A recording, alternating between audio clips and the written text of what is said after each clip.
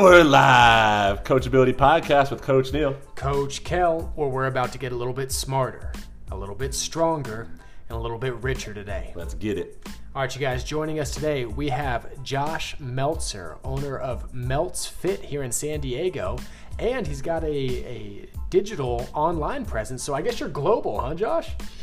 We work from anywhere these days. You guys, Josh is a tremendous trainer, wealth of knowledge. We're going to be diving into a lot of different things today, but as always, Josh has no idea what we're going to ask him. We keep the conversation organic, authentic, so let's see what he's got. Potentially the most important question of the day. It's a hot button topic, not quite nationwide yet, but Coach Kel and I have gotten in a few tussles about it. Josh, talk us through your process for making a peanut butter and jelly sandwich. Order step by step. Oh, this is a good one. All right, so step by step, you want it all? Yeah. Everything. All right. Gritty details. We got to get the plate out. We got to get the loaf of bread out. Peanut butter, jelly. I prefer strawberry jelly. I'm a strawberry guy. Good man. So sometimes I'll toast the bread, actually. I like it a little toasted if I'm home. If I'm home. All right, Wow, so maybe melt the peanut butter, this Josh guy. melts. So toast the bread. We're gonna put them on the plate, and I go peanut butter spread first on one side, Oh, good. jelly on the other. Good grief. Sandwich Good, them together. Josh, good. You're a good man. That's it. Excellent. Like That's- a normal person. Good. I guess that was the right answer. There's animals. Oh, There's I animals walking around here that put peanut butter on both sides. I swear. I'm just shocked that you guys even have muscles, only peanut buttering one side. No, see, then it's too sticky. It sticks to the top and bottom of your Not mouth. if you're It's toasting it. If you're toasting, it's just melty goodness now. then it's like all over your shirt at that point.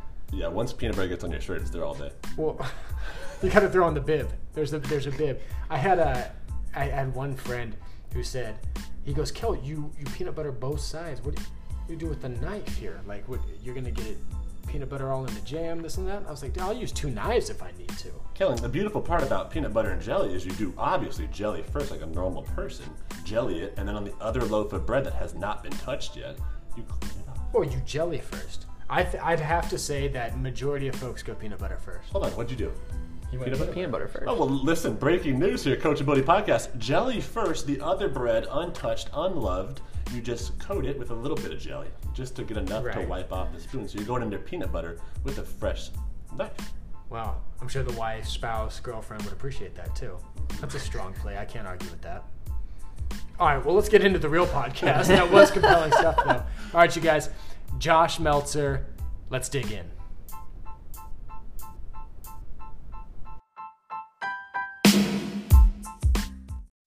All right, Josh, so to get us started, why don't you give us a quick background?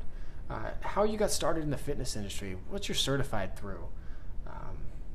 What drove you to start a career within fitness?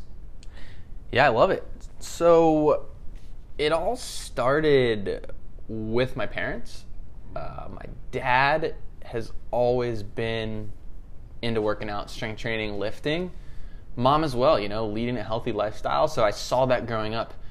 It's funny, I grew up in Maryland, and we had in our basement, it was an unfinished basement. So we used to play roller hockey down there when we were kids.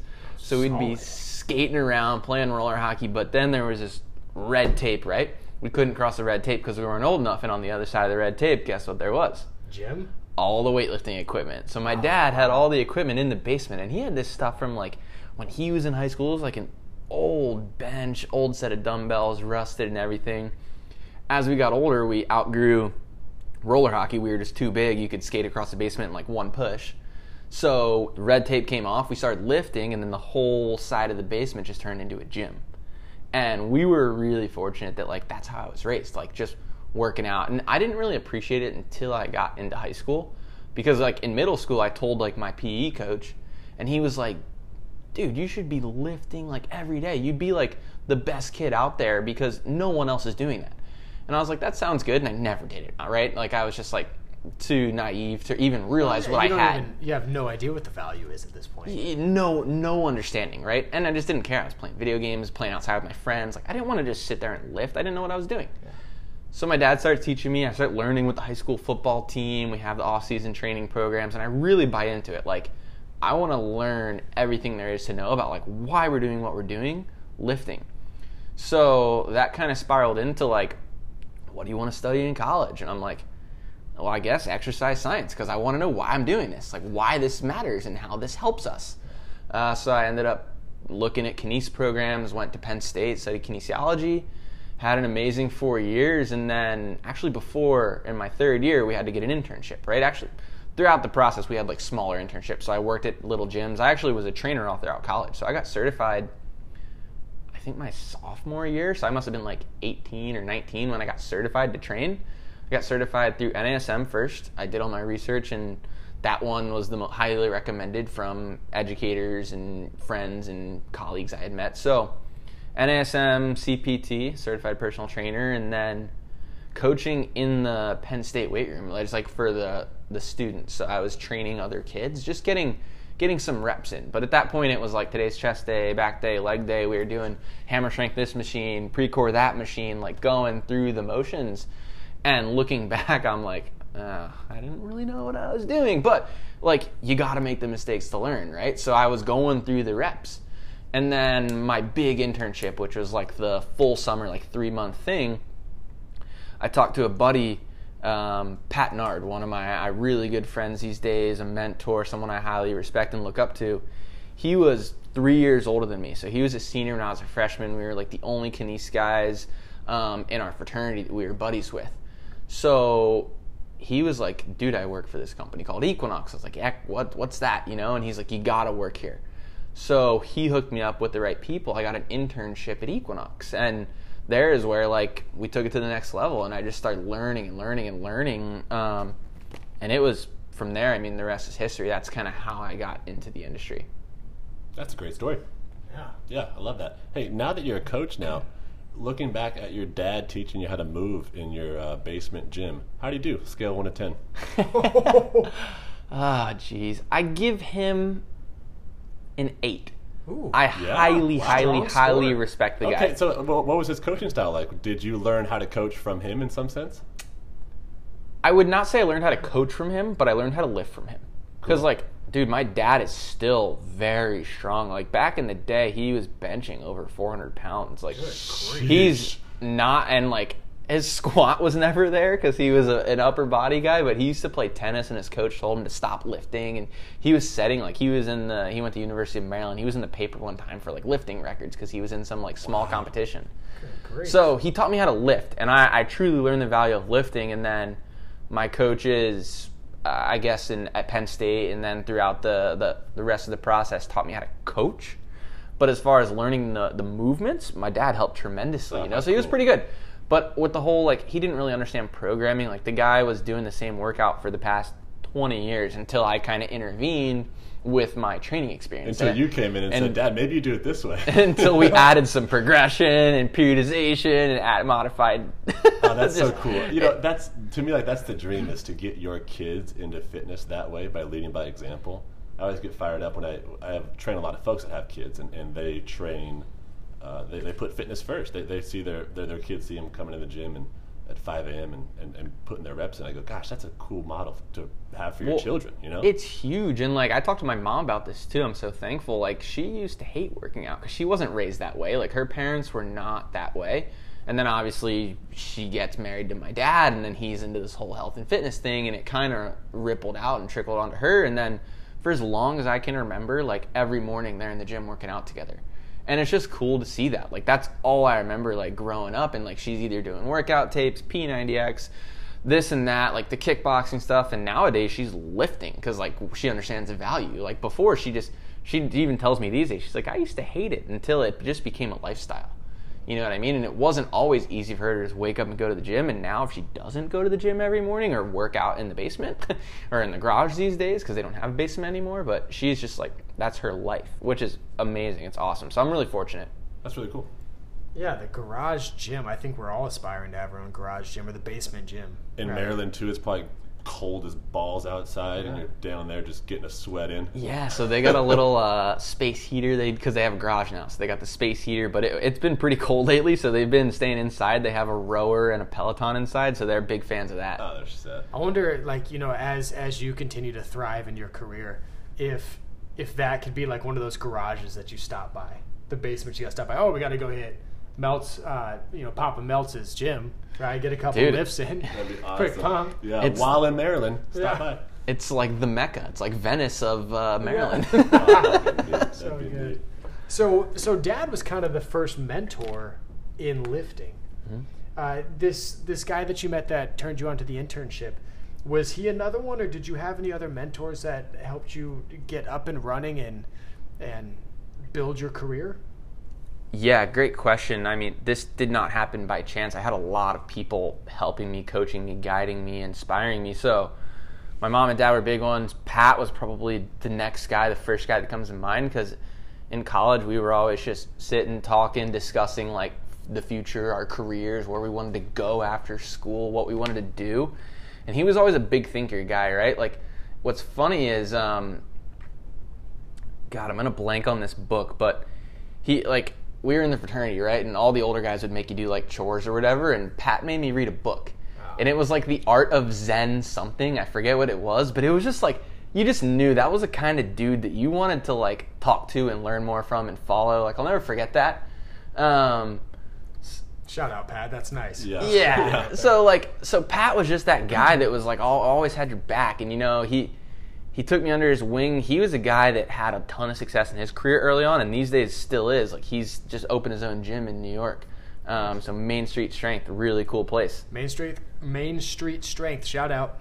Yeah, if you guys are outside of New York City, I'd definitely check that out. But he is a guy that, like, still, he's programming for me as we speak.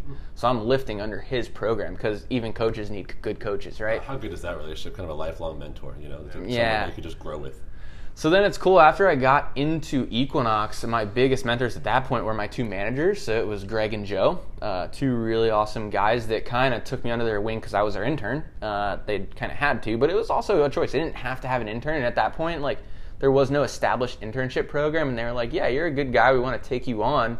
And they kind of saw my hunger and drive and my passion, but they knew I was young and inexperienced, and that set me miles above where I was. I went back to school senior year, and all my friends that had other internships that just kind of went through the motions were like, how did you learn all this stuff? What were you doing? Like, I was FMS screening people my senior year of college at the gym I worked out of, because I had learned through the system how to do that. And then I made the gym owner go buy an FMS kit. He was nice enough to do that for us. And it was like, I was, not to sound arrogant, I was miles above the other people that just took random internships at like a little home box gym, Oh, sure. So I was really, really fortunate that I got steered in the right direction.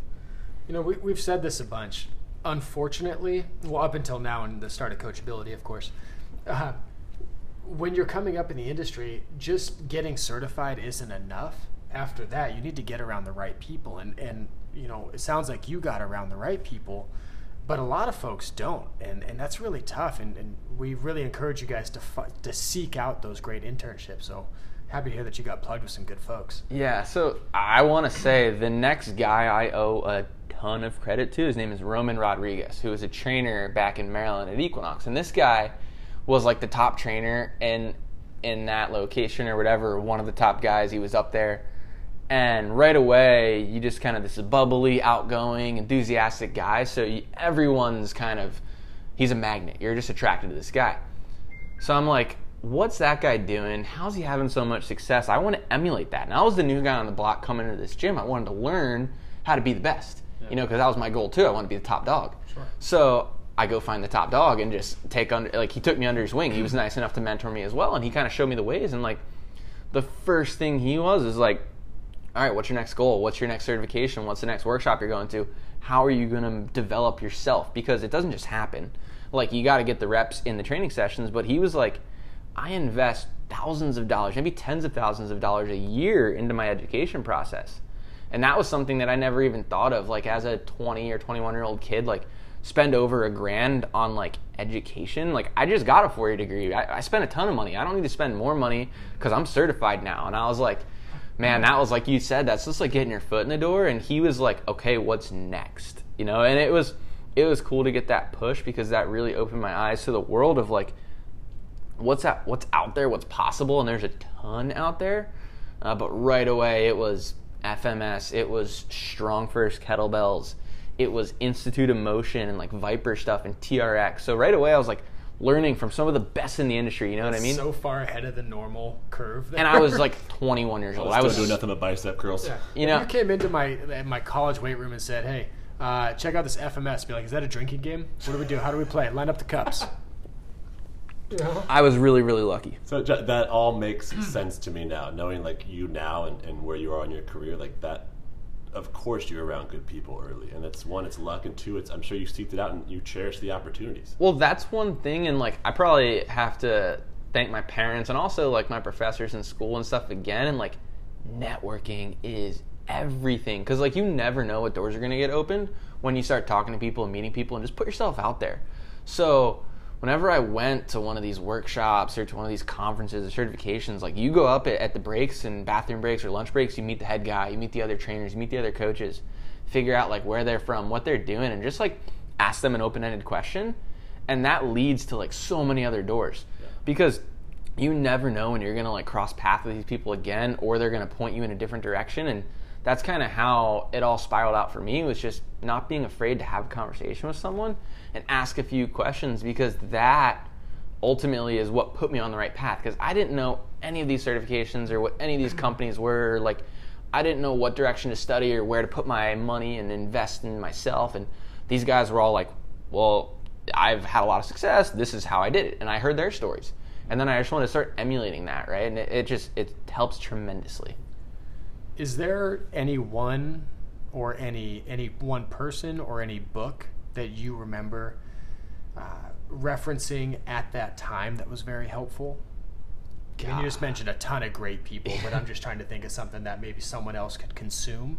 Yeah, I think, and this is like if we start talking about like coaching resources, the first place I want to send everyone to start is Dan John. Yeah. Because Dan John is a famous strength coach. If you don't know who he is, he's a wizard. He's a what's the scholar? He's like I forget. He's like a scholar. He's a professor. He's a very, very smart guy. I forget what the name is. But regardless, Dan John is a guy that is like so wicked smart that he's able to take everything he knows and make the complex simple.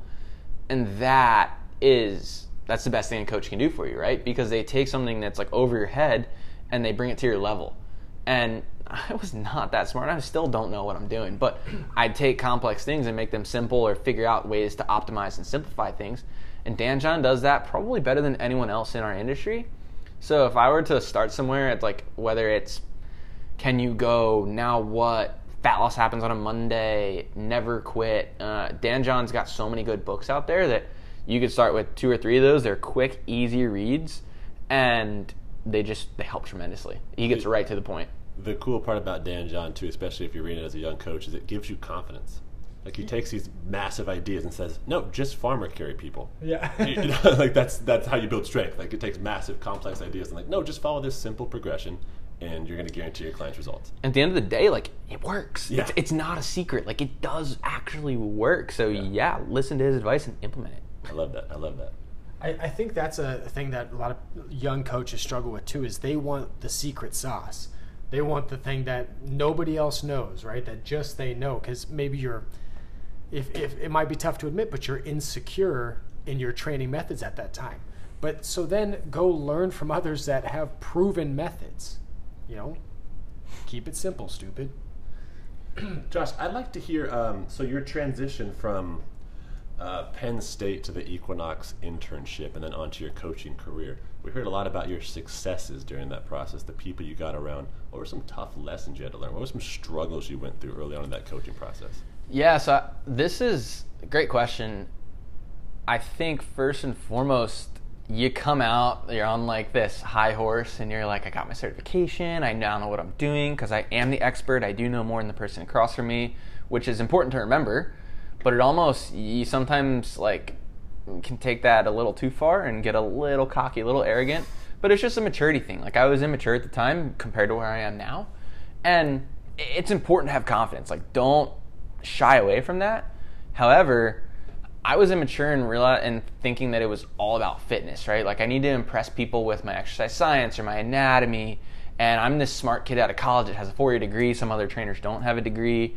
So I need to tell everyone what muscle's working, what joint action's happening, the lever arm, the biomech. And I'm like, and I quickly realized, like, these people don't give a shit. Like, they don't care at all about that. They just want results. On this show. Yeah, these people just don't care that I'm training. And a lot of them, I was training kids my age in college. Now I'm training businessmen and women, lawyers, doctors, CEOs, and they're much older than me, so we're not connecting because I just wasn't able to have a conversation with them about, like, life. You know, we were on such different places in our life. So I started to figure out, like, okay, like, these people need to keep coming back. It doesn't matter how much I know about exercise science. In order to get them back in the door, we need to have fun. It needs to be entertaining, but it also needs to be effective and get results, right? And there are some people, there will be a few clients that want to know exactly why we're doing what we're doing and what muscles are working or why this adaptation occurs because of the stimulus input on. But generally speaking, a lot just want to get a good workout and want to have a conversation with you. So I learned how to have better conversations. Like, I literally stopped studying. I mean, I never stopped studying all the fitness stuff, but I started studying how to have a conversation, right? Like emotional intelligence, charisma, how to influence and influence people, right? Like stuff like that is where I would recommend going, because that ultimately will keep people coming back, and then you dial in the exercise science. That's Dale Carnegie, How to Win Friends and Influence People. It's a must. On that note, I thought something that was interesting. Like a young coach wants to give this wealth of knowledge to everyone they meet. They're eager to tell people about planes of motion and why their programs are best. But you said that not everyone wants to know that. So maybe a young coach needs to realize when people want to know that, they'll let you know they want to know. Well, they'll start asking why. Up until they ask why, there's no reason why you're telling planes of motion other than you're insecure with your coaching, and you need to give them more whys so that they think you know what you're talking about. Right, like ultimately, who is the session about, us or them? It's not about us as the trainer or coach. It's about the client or the athlete. And we need to sometimes shut our mouths and let them do the talking and the working, right? It's about them. Almost like a Dan John thing, they'll assume that there's a ton of why behind it, but you just made a complex idea simple. Right. They don't need to know why you came up with that program, but those exercises worked in conjunction with each other, and that's all that really matters to them. For sure. That's cool. So what are some characteristics you think all great coaches should have? Oof. It's a tough one. That's a big question. Let's do it. Let's go down that rabbit hole. Okay. You hit on one already, fun and entertaining. I like that. Yeah. Well, Yeah, so that's a small there. part of it, but it's important. I think the most important thing that, in my experience, that I've seen good coaches have is a growth mindset versus a fixed mindset, right? And that opens up a ton of doors to every other characteristic that you'll ever need in the coaching industry if you have a growth mindset. So the difference, right, is with a growth mindset, you see value in everything you do. And you attack everything with enthusiasm and passion, regardless of the outcome. Whereas with a fixed mindset, all you care about is the outcome. So if the outcome is to help this client lose 10 pounds and they didn't do it after their 6-week training program, you're a failure. Like, that's a fixed mindset, right? Like, I just failed. And that's not true. Like, if you actually reflect on that with a growth mindset, you can learn something from that. So every failure opportunity is a mistake, or is an opportunity. So every mistake and failure is an opportunity, right? You need to learn from that, and that's having a growth mindset. With that growth mindset comes confidence, comes grit, comes emotional intelligence. Another big one, characteristics of coaching, I think, is patience, right? Like, this stuff does not happen overnight. I didn't learn all this overnight. It's taken years, and you have to be patient. So it's just a matter of being open-minded and learning from all the little things you do, but having the patience to see, like, the big thing, right? You guys know Gary Vee, big social influencer, right? I love one of his quotes that is, micro speed, macro patience. So you need to attack the little stuff, right? Attack it with micro speed, but have patience in the long game, right? Patience for the big stuff. And you need to not ignore it, like have the vision and think about that. But that's not what you prioritize. Like, you need to be patient and focus on the stuff that's right in front of you. Jeez, micro knowledge speed. bombs are dropping. Take cover. You should have seen Neil's eyes just light up with the micro speed, macro patience. That's good. That was good. It's really good, Josh. Yeah. So growth mindset, to me, that was a big thing that I had to learn early. When you struggle, it's so quick to blame others and want to just go into your little box and have a pity party for yourself.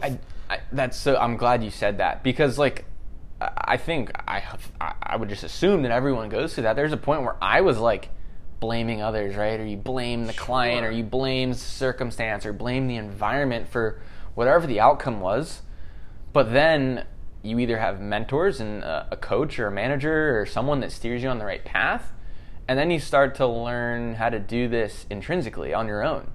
And that, I think that's the turning point. I can't even pinpoint like when that was for me. It's hard to say. But, you know, for as long as I can remember now, you flip the switch, and I think that's ownership and responsibility. Yeah. So those are two more characteristics that I would like to add, is as far as what do good coaches have, like they take ownership of the process, the outcomes, the relationship, just the whole entire process. It's important. Yeah, my favorite part about all the things you just said, ownership, growth mindset, patience, those aren't X's and O's. Those aren't tangibles. That's human presence. And that's something that we preach a lot in our coachability mentorship, is you have to have the human skills to be a good coach before you have the X's and O's. Or maybe before, during, in between, They throughout. have to weave together. They definitely work together. Well, right, because we've seen both sides of it, right? You guys have been in the industry long enough. You see some really smart trainers working alongside of you. They've got master's degree in the fields, yet they have 2 clients that are barely getting results. Like, why is that? Like, on paper, this guy is or gal is really smart, and they do know what they're doing. Like, I've seen them train and coach. It's scientifically sound. However, if you don't have those intangibles, the client's not coming back. They're not enthusiastic about training. And I want to get to talking about like emotional states in a minute, but that's a big factor in this game. Like, it's not just about your physical state. Like, your mental and emotional state is incredibly important when you talk about a training session and outcomes from a training session. Because if someone doesn't want to be there, they're not excited to do it, do you think the outcome is going to be as good? Do you think they're going to lose that weight or pack on that muscle if they don't even enjoy the process of doing it? It's not sustainable at that point, I would argue. You know, like, if you take someone out of their comfort zone too far, the challenge is too great, and you're not making it enjoyable, see you later. That was really good. That was good. All right, so you kind of touched on this, but what do you think is the biggest area of opportunity for young coaches getting started in this game? Jeez. I mean, we talk about a growth mindset and stuff like that. And like, obviously, those are really important. But it's tough because, obviously, the Coachability Podcast is dedicated to the up-and-coming coaches out there that are looking to improve their craft. So if you could think back, you know, that biggest area of opportunity that maybe young Josh had, what do you think it was? That's a great question as well.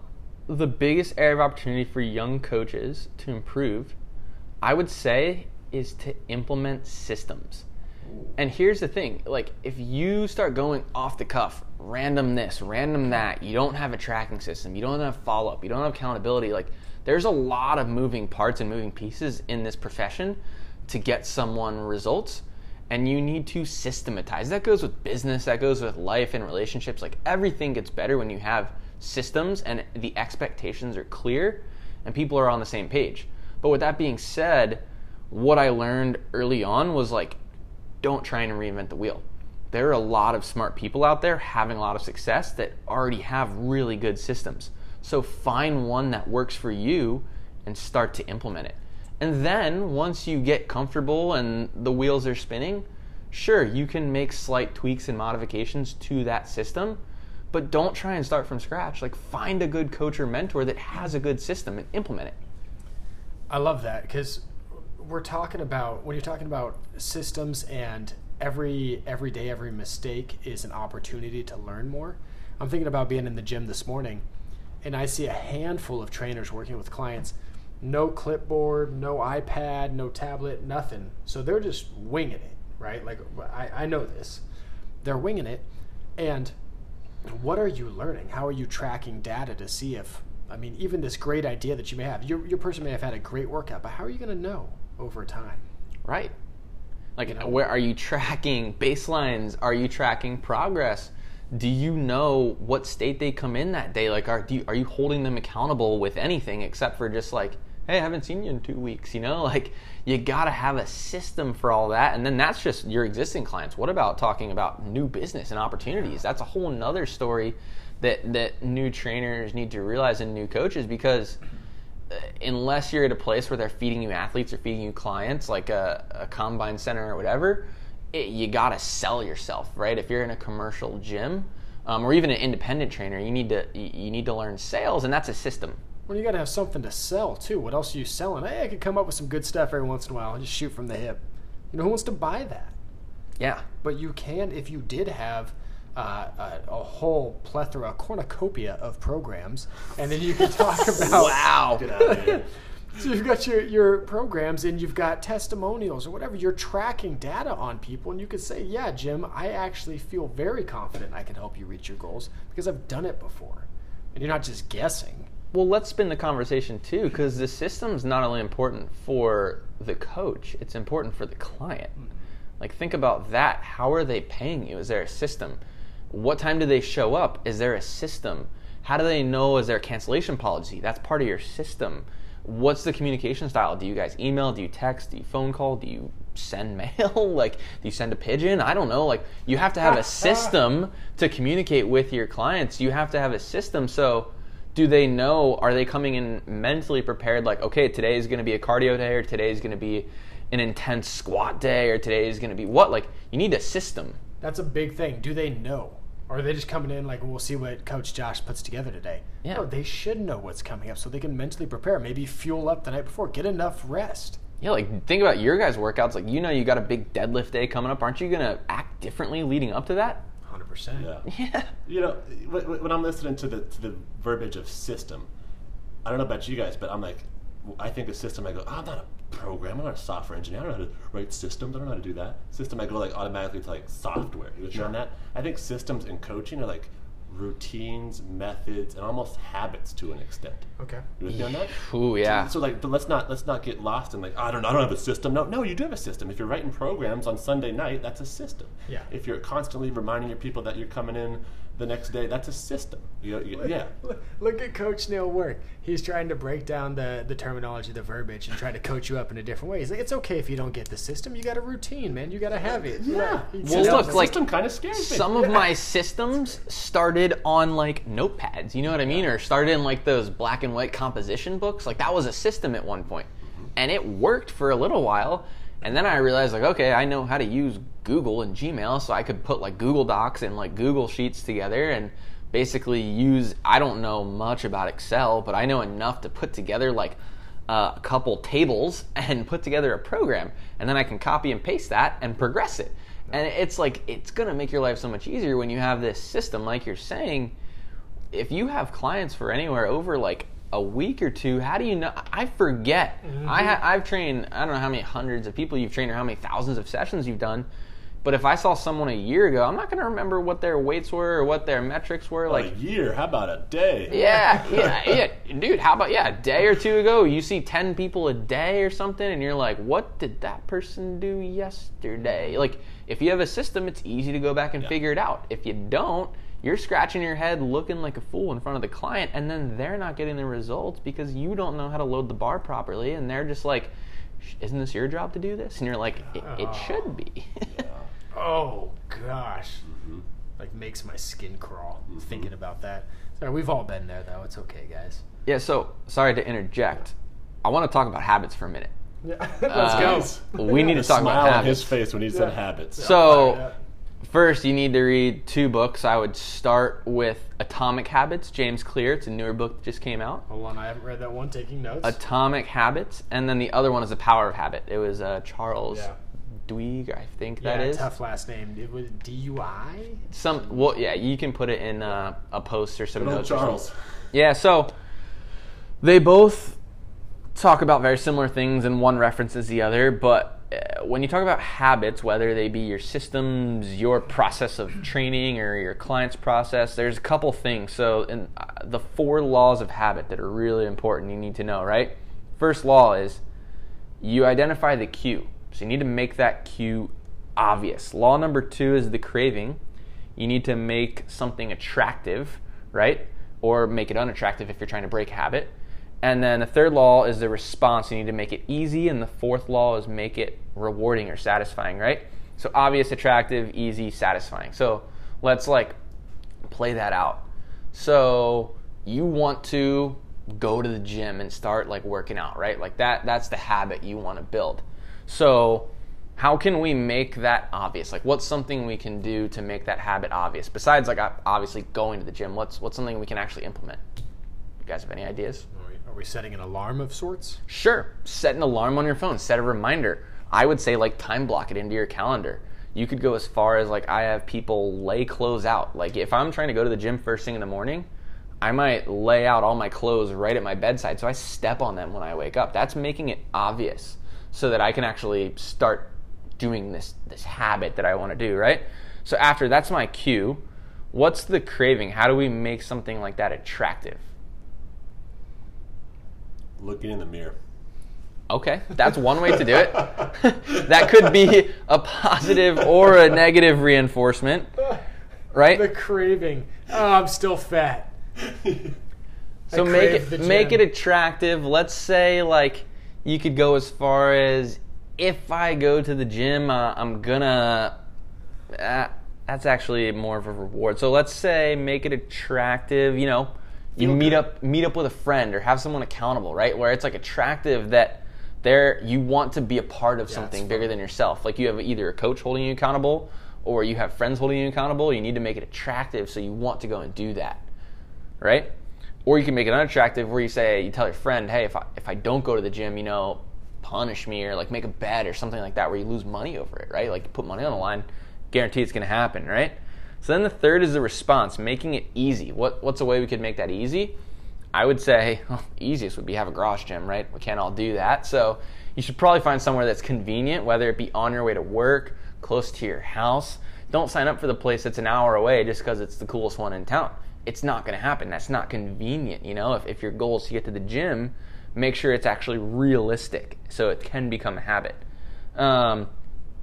Also, make it easy, meaning don't make your goal, I'm going to go 6 days a week for 2 hours a day. That's not easy. That's not going to happen. So to build the habit, start small. There's that story about the guy with the weight loss story. I forget the exact details, but his goal was to check into the gym. Didn't even have to work out. Didn't even have to go on the treadmill. He just had to check in and he could leave. He literally checked in once and left. He checked in the next day and left. Then he checked in and was like, well, I'm here. I might as well do something. So he walks on the treadmill for 5 minutes, leaves. The following week, he's like, I'm here. I might as well walk on the treadmill for 10 minutes, right? And that spirals out, and then he's going to the gym every day. So his goal was to check in. That's pretty easy. He didn't even have to go on some crazy regimen, right? But over time, that compounds, so we could talk about the compound effect, and that's just a matter of little things adding up to massive changes over the long haul. But it didn't start all at once. He didn't build Rome in a day, So the fourth law is make it rewarding, make it satisfying. So what kind of, there's a lot of things, right? You could give yourself the protein shake, you could give yourself a cheat meal, which I wouldn't necessarily recommend, but there's a lot of things you can do to make it rewarding and satisfying, so you need to reinforce the good behavior. That's when you look in the mirror. That's when you look in the mirror, right? Reward yourself, shirt off. Look good. Little flex sesh. Yeah. That's an important part that I always forget with myself and often with clients too. The reward part is you gotta celebrate your successes. That way you cement it. I'm thinking about reverse engineering that for the trainer that's listening to think about your client going through this, right? Can you help set them up with this habit loop, and then also make this so fun every session that it becomes a habit to come and see you? Yeah, we also have to, you can do little stuff like that, right? So the most obvious example too on the flip side is smoking, right? Everyone knows you shouldn't smoke. So you get the cue, which might be stress at work. So you identify it, you get the craving for the nicotine, and then the reward is actually smoking it. But how do you flip that, right? So if you want to change that middle craving or behavior, you can put tape over the box or get rid of your cigarettes. So the cue is I got to go buy them, right? And then that becomes harder to do. Whereas like if you want to make something easier to do on your clients and they want that to be like, okay, what's the cue? Well, you have them schedule it in their calendar. So the cue is they get a reminder that your training session's coming up. The craving is like, oh, I want to get that endorphin rush. I want to get that metabolic hit, that epoch, that really good feeling that you get after you work out and have a good session, you know? And then the reward is like that feeling of accomplishment from the trainer that you congratulated them saying they did a good job, you know? Whereas like the people crave that. And that becomes a loop, a feedback loop that people, like you ever heard someone that's like, man, I really miss working out with you. I miss training with you, right? Like a client that stopped due to whatever reason. And they want to come back, but they just can't for, again, whatever reason. But they're like, man, I miss that. And that is like they're missing that reward. You know, so they still have that habit loop in place where they schedule it in their calendar, they show up to the gym, but they're missing that reward because they were looking for it externally and they didn't get it. You know, so it's interesting and teaching people how to either do that on their own or find other ways of getting that external reward back. That's next level to think about that in your coaching process. I like that a lot. You seem like a habit expert to me. What's one of your favorite personal habits? Oh, geez. Well, the first one, the most obvious one, a little hit of dopamine every morning when I make the bed. So you gotta make the bed, start the day off, and that's just one little habit, right? Like that is so obvious and it's so easy to do. But that starts like I already feel productive. My reward is that like I feel accomplished because I did something first thing in the morning, right? The second thing would be I make breakfast every single morning. I cook eggs. And that is just a habit that starts my nutrition on the right foot every single day. Because I'm not putting junk into my system like right off the bat, or I'm not skipping that meal entirely. That's a whole nother conversation, which it's not the end of the world if you skip breakfast, but I want to put something healthy into my body first thing in the day. So I'll make like an egg sandwich or whatever, or just eat eggs plain, and that's the easiest way to start the day.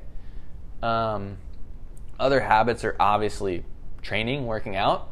These days I've been going 3 days a week, so that's actually lifting 3 days a week is really attainable to me. It's sustainable. You know, and I'm not... what's fun about the 3 days is you look forward to it. Oh, yeah. Because I've been on 5 or 6 day week programs where like that seems unbearable at some points in time and you got a lot of other stuff going on in your life. I lift 3 days a week.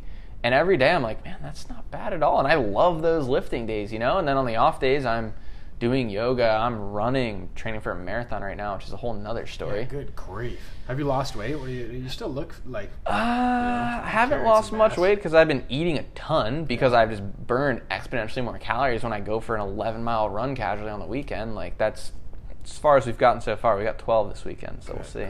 Is it the full marathon?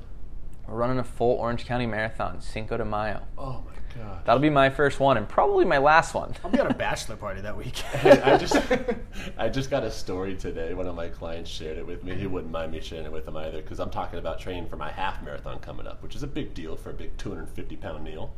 Anytime you go over 3 miles, it's a big deal to me. Give me some credit. Him and his buddy back when they were like early 20s, med school. Let's run a marathon. Okay, let's do it. I can't see any reason why not to. They don't train for it as they should have. 21 miles in, he's like, we're going at it, or 7 miles in. Like, we're going too fast. Because they passed the guy with the 7-minute mile marker. Oh God! I think we're doing this wrong. He goes by mile 21, my friend, he's out. He's in the tent. He's in the medical tent. By mile 23, I start defecating uncontrollably. Stop it! And he still finishes. Oh, what a heart of a champion! Gross champ. Yeah. See, like... So I don't mean to scare you, Josh, but make sure you train properly. No, so here's my goal, right? Like, here's the goal. If you talk to the girl, the goal is I need to beat her, but the true goal... Wait, is that what she's saying? That's I was messing around. I told her, I'm going to beat you. And she's done. This will be hold on. 12. If I remember correctly, you once told me that your girl ran the Boston Marathon, which you need an invitation to. Yeah. This will be her 12th one. This will be my first. So she's I got odds on her. Yeah. I probably do too. Over under right now. Yeah, Vegas has her. But the obvious goal is finish, and that's it. Like all I'm worried about is finishing. I don't care about my time so much. I'm a little competitive, so I'll push it. But the goal is to finish, and how I broke that down because talk about habits and goal setting. I love another book, The One Thing. Right? They start talking about goal setting in the now. So I think the example they use is that. Kel, if I offered you $100 today or $200 tomorrow, what do you take? You can double your money if you wait a day. I'll take Well, I get the 200 tomorrow? Yeah, you just wait a day and you'll double your money. Yeah, I'll take the 200 tomorrow. Okay, seems pretty obvious, right? Yeah. So if I offer you $100 today or $200 a year from now, what do? Do you wait a year to double your money? I probably take the 100, invest it. Okay, you're getting down. Yeah. Okay. Broke the system. Most people, right, they will take that immediate reward. Sure. And they don't have the patience to wait a year. And that's just psychology. That's just the way we're hardwired. So I honestly, my mental space did go to the 100 just as a no-brainer. Yeah, you and nearly everyone else, I don't right? know where you're going to be in a year. I don't trust this guy. You and nearly everyone else are going to take that $100 today, and you're not waiting a year to double your reward. So when you set a goal, it's important to have that big macro vision a year from now that you want to lose 50 pounds or whatever, or gain a ton of muscle or run a marathon or whatever the big goal is down the line. But you need to shrink that goal and set it to right now. So like for my running, to build that habit of actually running, because I didn't run, I ran a mile a week before I started marathon training. Now my goal was to run 3 days a week. That's it. And 2 of those runs were short. I had the 1 long run on the weekends. So it's just a 3-day-a-week running program, which in my mind doesn't seem that bad. If you told me I had to run 5 or 6 days a week to run this marathon, I would not be doing it. Puke. Yeah, and if you had told me how to do that on top of like 5 training sessions a week and work and life and relationships and friends, like no way that's happening. But you set these small goals, and I literally I have a 15, 16-week plan I'm following. I looked at the whole thing once, and now I look 1 week at a time. Sure. So if you ask me what my mileage is in 2 weeks, I don't know. Like I'm not even concerned right now about what's happening in 2 weeks, because my goal is to get through this 1 week. And I have that all scheduled out in my Google Calendar. It's all planned out, my runs and the time I'm running. And that's the goal, and that's the habit I have, is I schedule everything into the calendar and I make an appointment with myself to do that. But I don't know what's happening 2 weeks from now. Micro speed, macro patience. That's it. Just random question, because I'm a shoe guy. What are you running in right now? Yeah, good question. I've gone to the Nike Pegasus. The Nike Pegasus. Oh, it's a good-looking shoe. It's a good-looking shoe. They're comfortable. I used to, when I was in high school, I started running track one year because I thought I was going to get faster for football, so I sprinted. Uh-huh. I got shin splints terribly. So that was when I learned the value of good shoes, but also good mechanics, because absolutely, really famous guy named Ido Portal, movement specialist, talks about, he's got another really good quote, high-tech shoes, low-tech feet. Right? If you also read Born to Run, they start talking about how the biggest predictor of injury had nothing to do with training mileage or age or weight or gender. The biggest predictor of injury in some of these endurance ultra races was the price of someone's shoe. So double the price of your shoe and you have double the chance of getting injured, because they're relying on that equipment to save them when they don't actually have the underlying foundation of good mechanics, a good gait cycle, strong feet, and just an overall conditioned body. But they look good, though. Yeah. I guess there's walkers and there's runners. Yeah. Walkers, and the Pegasus aren't a cheap shoe, but we get the Nike trainer discount, which you guys should know about. A little percentage off there. So the Pegasus are good shoes I've been running in. Love it. All right. I want to pivot real quick. And we know you're big into breath work. Ooh. Okay.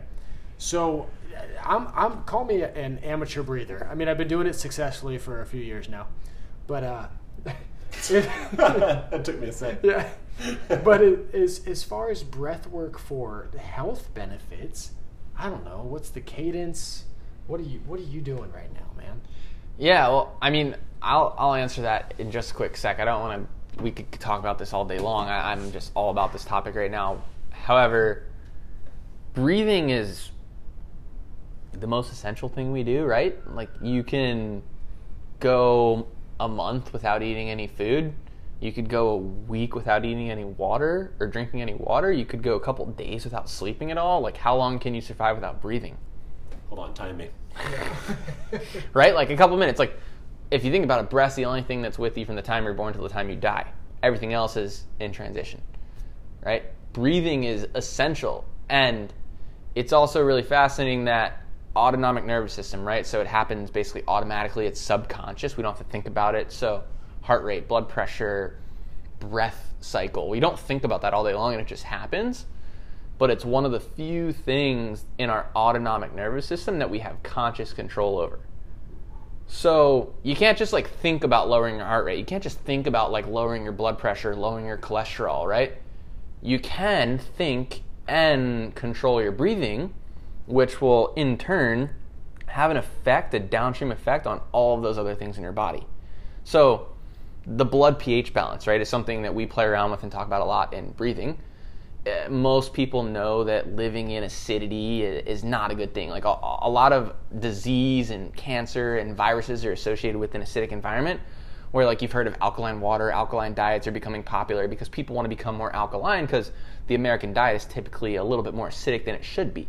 And we want to live at a balanced state. You don't actually want to be too far alkaline, that's dangerous. You want to be balanced. But most of us are skewed on the side of acidity, whereas the quickest way to change your pH level is not to take a drug or do anything crazy like that. It's to simply breathe. Stop.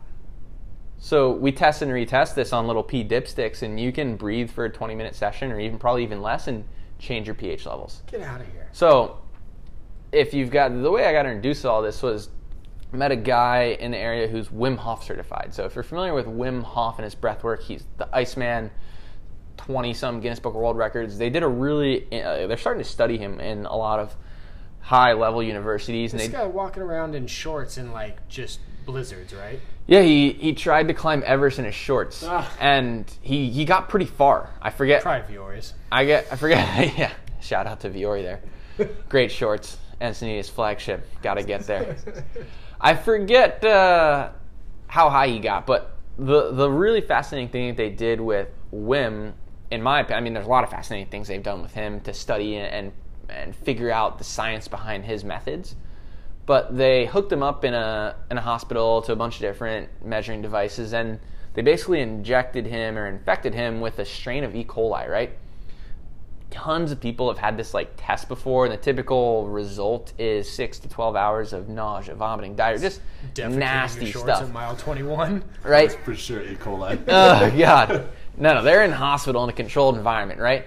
However, Wim went in with his mindset and started doing this breathing practice, and he was breathing so intently that it raised his pH levels, and in turn, his alkalinity boosted his immune system, which fought off the infection. He had no adverse side effects. So like 100% of people they did this study on before had a really terrible side effect. He had nothing. But then the guys at the hospital and the researchers were all like, you're just a specimen, you're like a crazy... And he's an alien, obviously. You're like a freak, right? He's like, no, and I can prove this. I'll take any volunteers and I'll train them for like a week. It doesn't even take years to learn this. It's not a 10,000-hour journey. He's like, I'll train you for a week. So he took like 12 subjects, trained them for like 4 or 5 days. They all got injected. Same response, nothing. And they did this with breath work.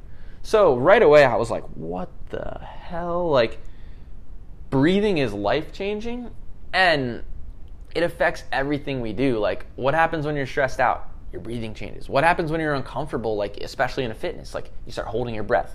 What happens when you start to run and you start like huffing and puffing? Well, like your performance decreases. You slow down, right? Like you never see the guy at the gym that's panting on the ground like performing well. He's not breathing well, right? So breathing affects everything we do. If you start talking to people, like I love TED Talks, like if you actually hear behind the scenes, what are most of them doing before they go on stage? They're breathing. You know what I mean? They're working on their breath to control their state and their mindset before they get prepared for a big event, just to public speak, which is one of the scariest things you could do potentially for some people, myself included at times, right? But if you breathe, you can control your state, and you can flip the switch between parasympathetic and sympathetic, so fight or flight, rest and digest. It's unbelievable, right? So I've started to use this for a performance metric as far as there's a big difference between nasal and mouth breathing. So no. I'm a big mouth breather. Here we go. So you and most Americans, right? Oh no. I know the science, Josh. Just get it over with. Wait. Can you tell them the story once about your experiment? Yeah, I don't want to steal Josh's thunder. So I read. Please share. I read a book. The Oxygen Advantage. I want to say it was called. Yep. And I was going to reference it. Great book. Okay, cool. By the way, Jeff Bezos is getting an uptick in sales after this podcast. Holy smokes, we got at least 12 books listed here. I got a hack for that too in a second. So I read The Oxygen Advantage, and I'm thoroughly convinced I'm breathing through my mouth for the first some odd years of my life because I am a big person and I need more oxygen. That's the theory I'm telling myself. Right? This is definitely during sleep too. And so I read this book and that dispels the myth right away, first of all. And it says, okay, well, if you are a mouth breather, here's some tips and tricks, if you will, to discontinue your mouth breathing. Trick number 1, tape your mouth shut at night. I said, guys, I'm an implementer. If you know anything about me, I read something, I go, okay, I'm trying this. And so I try it right off the bat. I can't sleep to save my life with my mouth shut, Josh. I've tried it multiple times. I still have a roll of tape by my desk or by my bed. So I'm still like, I think about this stuff often, and I think, gosh, I'm bad at mouth breathing, but I'm so tired, I need to go to sleep. So hit us with some science behind it. So the big thing there, it's true, and it's not easy at first, and I would start to microdose it, meaning like whether you're taking a 20-minute nap or whether you're just doing some breath work like on a yoga mat or on the couch or on the ground. Like, don't try and sleep a full night with it taped shut if you're not comfortable with it. Start like microdosing before you go for the big goal, right, of sleeping the whole night with your mouth taped shut, because it can induce a little bit of anxiety, right, which is the opposite effect of what we're going for. So our noses were designed for breathing, our mouths were designed for eating. Just simple as that, right? It's a bigger hole, the mouth, so you think that you can get a bigger breath, which you can get a faster breath. However, are we concerned with speed or depth? The goal is speed. Well, at times. However, it's an efficiency thing, right? So not only does the nose like warm and filter and humidify the air, but it releases nitric oxide, which is a vasodilator. So we can increase the size of our blood vessels so we get a better transfer between the tissues through the nose. Through the mouth, not so much. Another really interesting fact, like you guys know VO2 max test, right? If they put the blue mask over your mouth, they started doing these tests, and most of those masks are designed, you can't really breathe through the nose, you're only breathing through the mouth. So right away you go into the sympathetic state, a little more fight or flight than normal, and people, a lot of times they're measuring like substrate utilization. So what fuel source are you using, carbs or fats to burn that? Most people are burning carbs in those tests. Well, I think it's Harvard or Stanford, I forget which one, has done a study now that they designed a specific mask that allows you to breathe through your mouth and nose. So it goes over the whole thing almost like a scuba mask would, like a big one. And they've proven that the minute you flip switching and doing all nasal breaths, you're burning more fat. And when you flip to the mouth, you start burning carbohydrates. So for people that are looking to like burn and lose fat, that's really important. Now your performance at first might decrease because most people aren't trained to nasal breathe and you have to like scale back your intensity and slow down. However, if you're looking to burn fat, like nasal breathing is really, really impactful. Now, there's an exception to every rule. Like if you're going for performance, if you're in a competition, like, don't just tape your mouth shut and try and breathe through your nose if you're feeling like you're short of breath. Too. You know what I mean? It's really hard in a competition, but if you're just training for improvement, like, practice the nasal breath because there's a lot of benefits to it, right? And you actually, right away, like when you breathe through your chest, most people's chests rise, or breathe through your mouth, your chest rises, right? Well, you really aren't filling the lower lobes of your lungs with oxygen, and you're not activating the diaphragm, which is like the most important muscle in breathing. So right when you breathe through your nose, you start to feel yourself fill up from the bottom up, not the top down. So it's like a bucket of water. The bucket of water doesn't fill up from the top down, it fills from the bottom up. You want to do the same thing with your air that you're taking in. So right away when you start to nasal breathe, you feel that belly breath. So the easiest way to figure this out, where I start my practice, is I'll lay flat on my back, put my hand on my chest, put my hand on my belly, and start to breathe. And I'm feeling where that breath is coming from. Is that breath coming from my chest or my belly? Now, I want to start with the belly breath, but then I want to connect the two. So it starts belly, chest. And it almost looks like a wave when you do it kind of right. It's a really weird thing, but when you get that neuromuscular control, it's a really efficient breath. There are a lot of protocols that I have posts on Instagram about. There's a lot of articles out there. I'll link some to you guys. The easiest one I start with is called a step-up protocol, where I'll go for a couple breaths. I'll do all nasal for like 5 breaths, and they're 3 to 5 seconds in, 3 to 5 seconds out. Then I'll do what's called like a super ventilation. So it's a So it's a forced, like a really big inhale through my nose and then exhale through my mouth for 20 reps. On the 20th rep, I'm going to exhale and hold my breath. So if you read The Oxygen Advantage, breath holding and CO2 tolerance is a big topic. It's really important to get comfortable being a little uncomfortable because you need that buildup of CO2 in order for the oxygen to actually get into the tissue. So he talks about everyone being like over breathers, right? Like we sit all day long at our computers like doing these short chest breaths and you're exhaling too much carbon dioxide because you need that in order for the oxygen to transfer into the tissue. So the easiest reference is like a Ferris wheel, right? So if the Ferris wheel is full, in order for me to get on, someone has to get off. Same thing with oxygen and CO2. In order for oxygen to get into the muscle tissue and into our bodies, CO2 needs to be let off. So if you overbreathe and exhale too much CO2, you're not going to have an efficient transfer of tissue. Meaning like when you're huffing and puffing, that's not really effective. You'd be much smarter if you were like winded and out of breath to go and take a really big, slower breath because you're going to allow some CO2 to build up, which is going to allow you to offload that when oxygen comes into the tissue. So you get a more efficient exchange at that point. Wow. Did that make sense? That made a ton of sense. I thought you broke that down really well. No, that was very digestible. And to me, that was the first time breathing was sexy, too. You did a good job making it like cool. Yeah. Like breathing stuff to talk about because it's not cool. Breathing's not sexy until it improves your performance. Like I started running and now my lungs don't burn. I can go further and I'm under control. I don't have to stop and take a break to catch my breath. I got a question on that. When you're running, have you changed your breath cadence? Do you try to do more nose breathing than belly breathing? Totally, right? So depending on my pace, my intensity, I start like the first mile all nasal at least because it's difficult and I sometimes have to go slower. What is your pace on that? Yeah, it has to. I'm still running like under a 9-minute 8:30s or something because I typically train around like 8:30 miles, sometimes faster. Yeah, well, if you're gonna go 26. Yeah, so because it's distance, it's not sprints. And I'm not an endurance athlete. But the breathing helps because think about that. If you're breathing through your nose, all that nitric oxide is releasing and vasodilating. So you know how you kind of feel groggy for a mile or two when you run, and then all of a sudden you're like, man, I'm feeling good. I can do this all day. That's because your respiratory system was not warmed up. You need to warm it up. And you can do that a lot faster by breathing through your nose intently. And that's every good coach has ever told you, like, take a deep breath through your nose, exhale through your mouth, which is pretty true.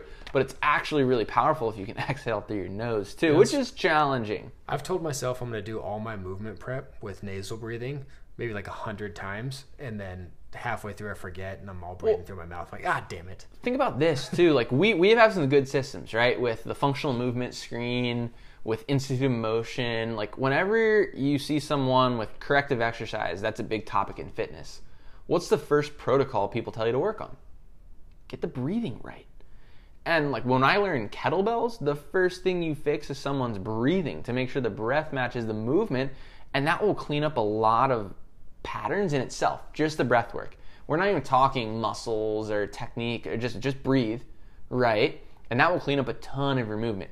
Here's a good test. Try and hold your breath and do as many air squats as you can. Like you might get 10, 15 air squats and your legs are big muscles, right? So they take up a lot of oxygen and all of a sudden you have this massive buildup of CO2 and you're toast. You need to breathe really quickly. It's crazy though, like big surfing, big wave surfing. If someone's held down for a while, the strategy is do not use your legs at all. The strategy is use your arms to swim up to the top. Because if you start kicking with your legs, you're wasting energy and you're not able to hold your breath as long because you're depleting the oxygen stores in your lungs. So the strategy is to use big arm motions to get you to the top and not use your legs at all. Go limp body on the bottom. It's crazy. Josh, you're making me question a lot of things. Yeah. This is good. I'm glad. I want to make you think a little bit. So, did we talk about where fat goes when you burn it? Like right now, as I get older, about mid belly is where it goes. So when you burn fat, when you burn fat, where does it go? Do you guys know? Oh, I have no idea. Well, you don't take a lighter to your side and just kind of burn it off, right? You sweat, pee, poop. So close. You actually, when you let's be honest. when you burn fat, you breathe it. You exhale it out. So literally, fat breaks down and metabolizes and turns into CO2 and water. So if you're losing 10 pounds, 8 of those pounds are exhaled. The other 2 or 3 are excreted through urine and waste. Stop. Yeah, right? Yeah. I mean, so okay, disclaimer, don't try and sit on your bed and do a bunch of breathing, expect to lose a bunch of Me weight. in the living room, just sitting in lotus pose, breathing my lungs out. That's really good. So you still need the movement and the proper diet and nutrition, but when you lose it, you're exhaling it. You exhale the fat. We spoke earlier about not wanting to show off to our clients too much and prove that you know stuff. I'd maybe hit them with that question next time you meet with someone. Yeah.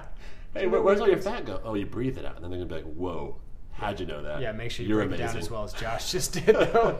Yeah, and the other thing too, like, you get the runner's high. You feel really good after the workout. Why is that? A lot of times, it's because you were breathing hard. Like, throughout the day, when we were hunters and gatherers, right? Like, you were breathing hard to chase an animal or to run away from one. But now we don't necessarily do that unless you're physically active, going to the gym or running or whatever your sport or hobby is. But you feel really good after you do that stuff.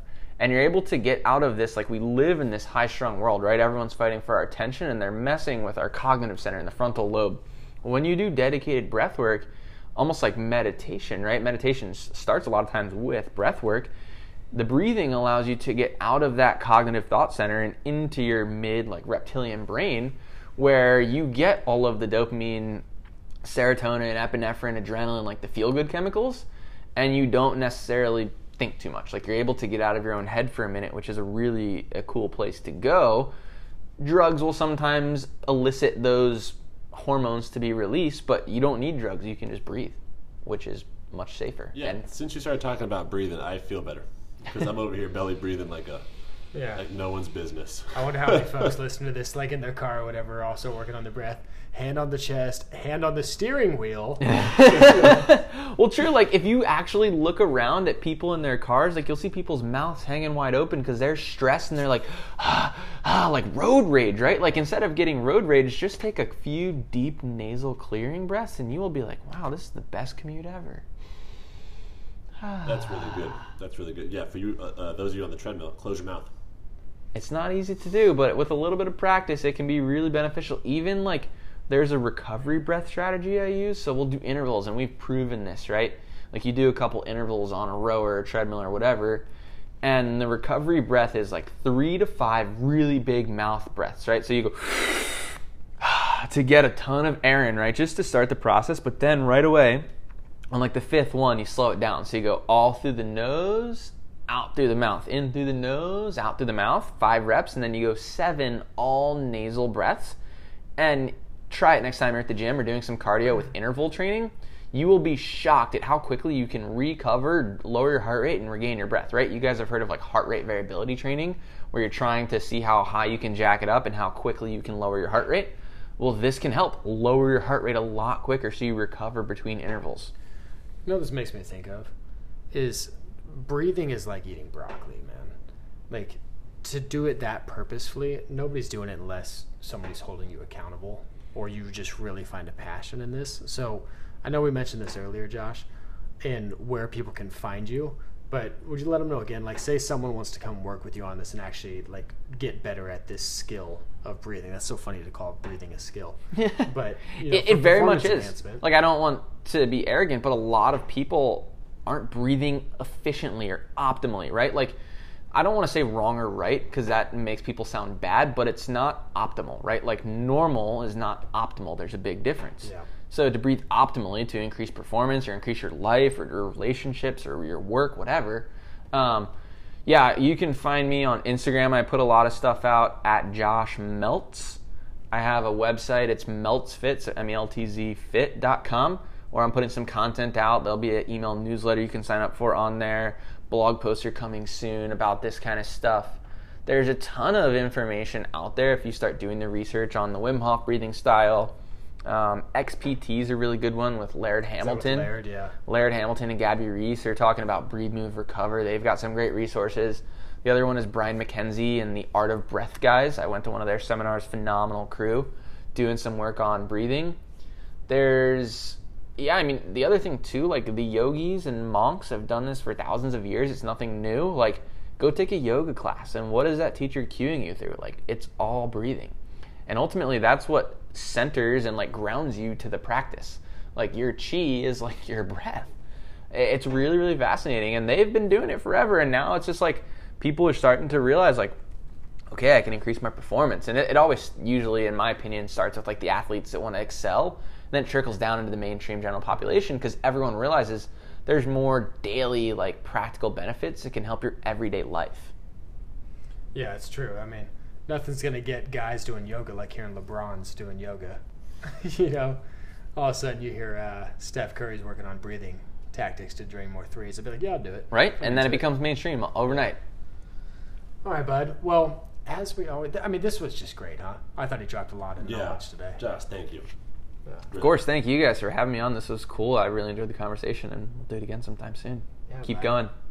All right, so we always end with a song of the day. You got one for us? Yeah, I heard you ask some other people this question, so I thought about it. It's a little sad, R.I.P. Mac Miller, but Self-Care is my song of the day with the theme of taking care of yourself, and it's a great song. Oh, sorry, Mom, another rap song. Self-Care, Mac Miller. We got Josh Meltzer, Meltz Fit, MELTZ Fit.com. Check them out, you guys. And as always, stay coachable.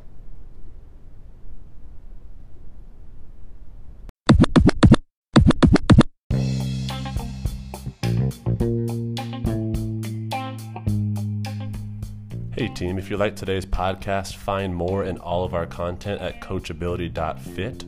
Also, if you'd like to reach out to us, whether it's with questions, concerns, feedback, or suggestions for future podcasts, contact us at coachability.fit@gmail.com, coachability.fit@gmail.com, and as always, stay coachable.